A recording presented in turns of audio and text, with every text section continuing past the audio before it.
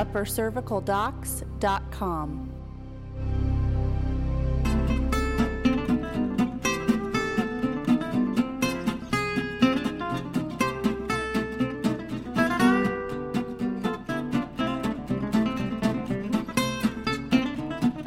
We have been doing Testimonial Tuesday, Dr. Hall and I. We've been doing this show together now for over a year, almost a year and a half. We're at 75 episodes. This is episode number 75, I believe. And inevitably, in an amount of time like that, you're going to have an opportunity to get updates on stories that we've heard before. And today, we have the privilege of getting an update on a story that Dr. Hall told a while ago about a young man who actually heard of him by an episode of Testimonial Tuesday. And today we're going to find out how he's been. Hey, Dr. Hall. Hello, Dr. Hambrick. Yeah, so there was an eczema case. Like you said, Dr. Hambrick, he stepped foot in our office because he saw Testimonial Tuesday. Just was doing a Google search and came across it and decided to come in and give it a try. Let's see, when he started, I think he was 18, suffered with head-to-toe eczema, basically from birth. And this is an interesting story, or the follow-up on it is an interesting story. Lots of times patients leave our office and we never hear about them. We don't know if it was that they didn't like us or they thought they weren't making quick enough progress or what the case was. But I got some follow-up on this case because I had been wondering about what the heck happened to him.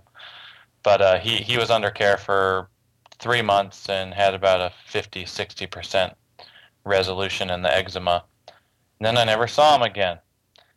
And if you're listening, Mr. Cortez, get your butt back in my office. So I'm in my office on a Monday, my day off, and my neighbor across the hallway, engineering firm, comes in the office and says, Dr. Hall, I've got this friend whose wife has eczema, who has rheumatoid arthritis. Do you think that what you do can help? So I gave him what I call Upper Cervical 101, and he listened, and at the end of that conversation, he said, well, the reason I'm here is on Sunday in our church, this 19 or 20-year-old kid got up in front of the whole church and told a story about how he had eczema basically from birth and now how it's totally gone. And after talking to him, after he told me that, he said literally his skin everywhere has no eczema. So it's not a partial resolution, it's a complete resolution. And so anyway, that was good to have follow-up on that. And you never know how far-reaching something you do and is going to be. And obviously, just to give you an idea of how severe it was, the gentleman that came in the office said that he was in the hospital multiple times on steroids, which for you lay people, they give corticosteroids to people with inflammatory conditions. I guess his eyes would completely swell shut. Yeah, I've seen cases as bad as he was, but I mean, just whole face everywhere, red and inflamed. Which, as you can imagine, just being in public probably wasn't so comfortable. Although I imagine if it's your whole life, you kind of get used to it.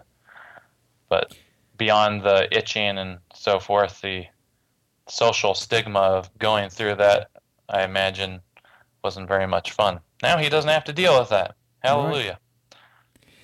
How many times would you say that he came and saw you? Let's see. Came in religiously on our 2-month program, which is the 12 visits over 2 months. And then I think I either saw him once or twice after that on what I term follow-up visits. And then he disappeared. Yeah. We're trying to get him back in there. You know, this is important. We being upper cervical doctors, we're people. And we need to know that we're helping. And it doesn't do us any good when you don't just stop by and say, hey, you helped me, and you haven't seen me in forever because you helped me. We need to hear it once in a while.